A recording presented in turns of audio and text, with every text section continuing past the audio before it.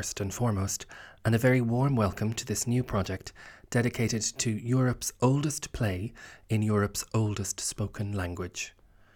My name is Conor Hanratty, and this is Persians, the podcast. A great many years ago, I saw an Open University documentary all about Greek tragedy. To add a bit of drama, it included footage from a Japanese production of Euripides' play Medea, and anyone who knows me can tell you what an impact that had.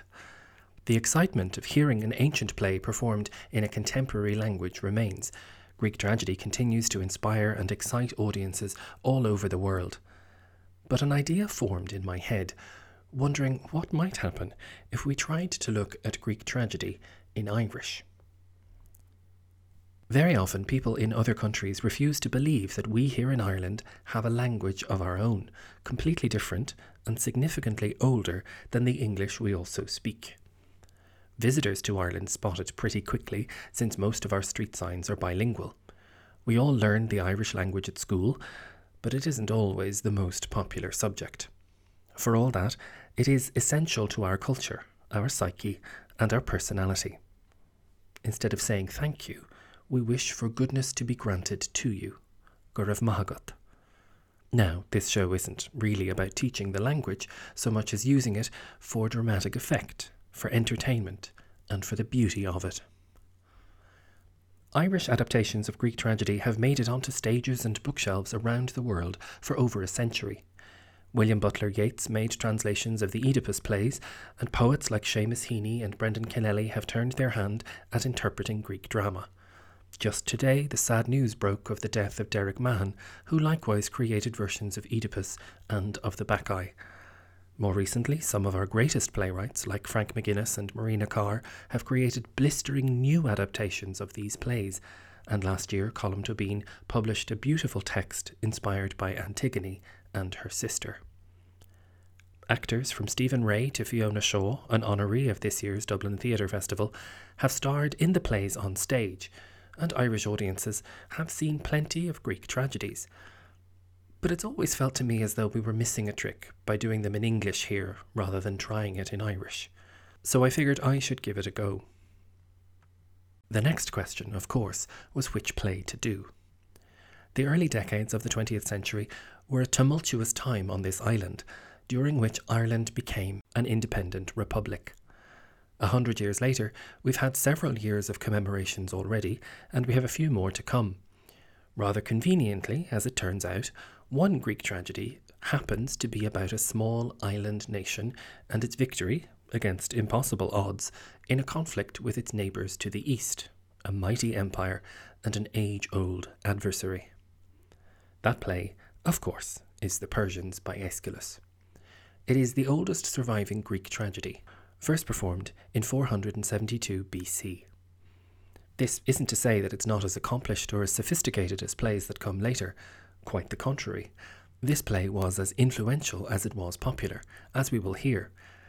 Greek tragedy blossomed quite quickly in this incredible moment in human history that also gave us philosophy and democracy.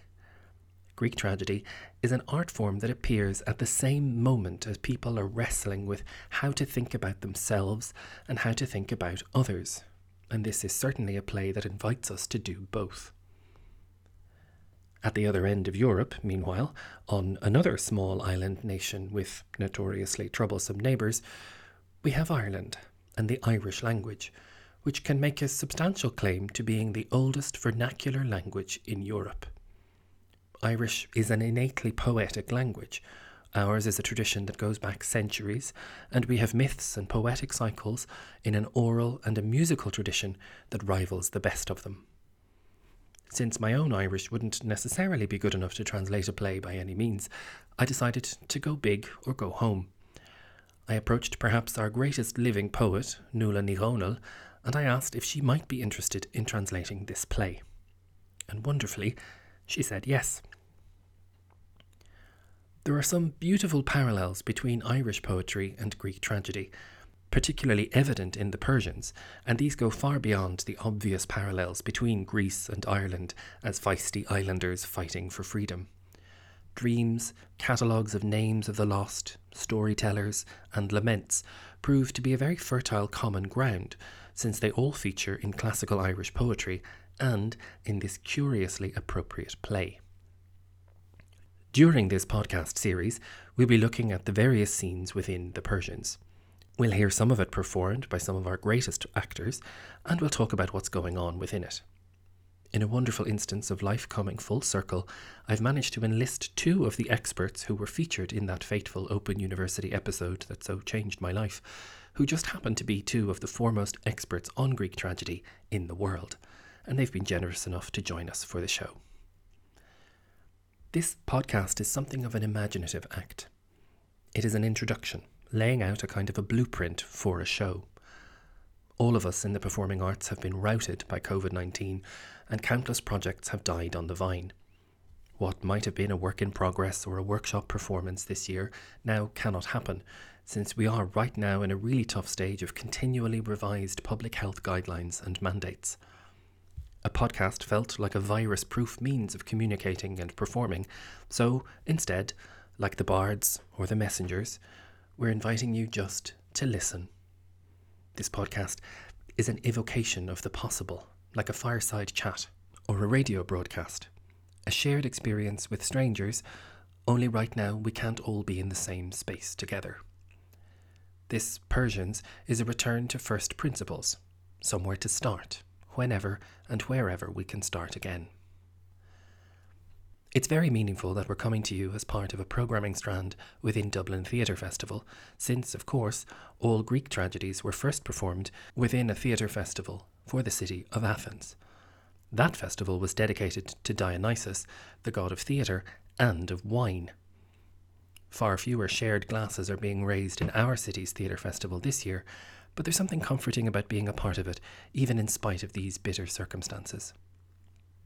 Our contributors have worked valiantly to participate from locations all across Ireland and indeed across Europe. Due to the requirements of distance and isolation, there might be some small variations in sound quality, but we've endeavoured to make the best of what we have for you. And sure, maybe you'll raise a glass of wine while you're listening and indulge us. The Persians is a play about shocking, unforeseen loss. All of us in the arts, and in so many other walks of life, are feeling it this year. This play is a surprising act of empathy as much as it is a source of national pride. It cautions against greed and against the hubris of tampering with the environment. Amazingly, it presents us with a choice between empathy for the experience of others against jingoistic nationalism and xenophobia. All of this is filtered through amazing, beautiful poetry, a shield that protects us from the loss, destruction, and despair that it contains. I don't know about you, but I find hope at the theatre. The theatre survives because it is a place where we can sit together and listen. We might hear another perspective. We might laugh or cry or sing along. We might see a story we've seen countless times told in a new way. And of course, we might be surprised. Always, somewhere in my heart of hearts, I'm just excited because someone is going to tell me a story.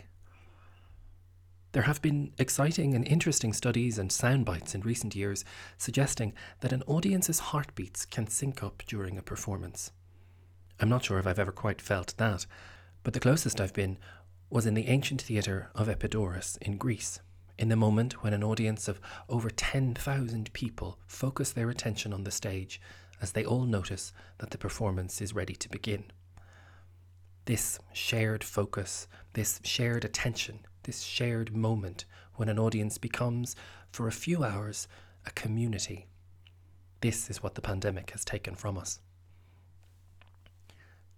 We can't promise to replicate all of that, but I hope you'll join us for the next 9 nights as we journey through this play and Nuala's beautiful translation. We will become our own festival community. Tonight is also the festival of Merigan, the Persian festival of autumn. This festival is almost as old as the play, and it celebrates friendship, affection, and love. So, our festival context is threefold: a hugely influential play from the Theatre Festival of Athens, beginning on the night of an ancient Persian festival, as part of our beloved theatre festival here in Dublin. You'd swear I planned it that way.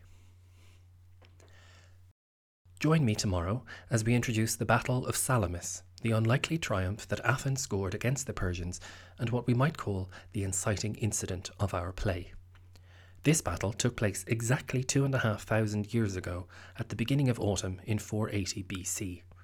For why that's important, and why Aeschylus chose this particular battle as the background for his play, I hope you'll join us again tomorrow.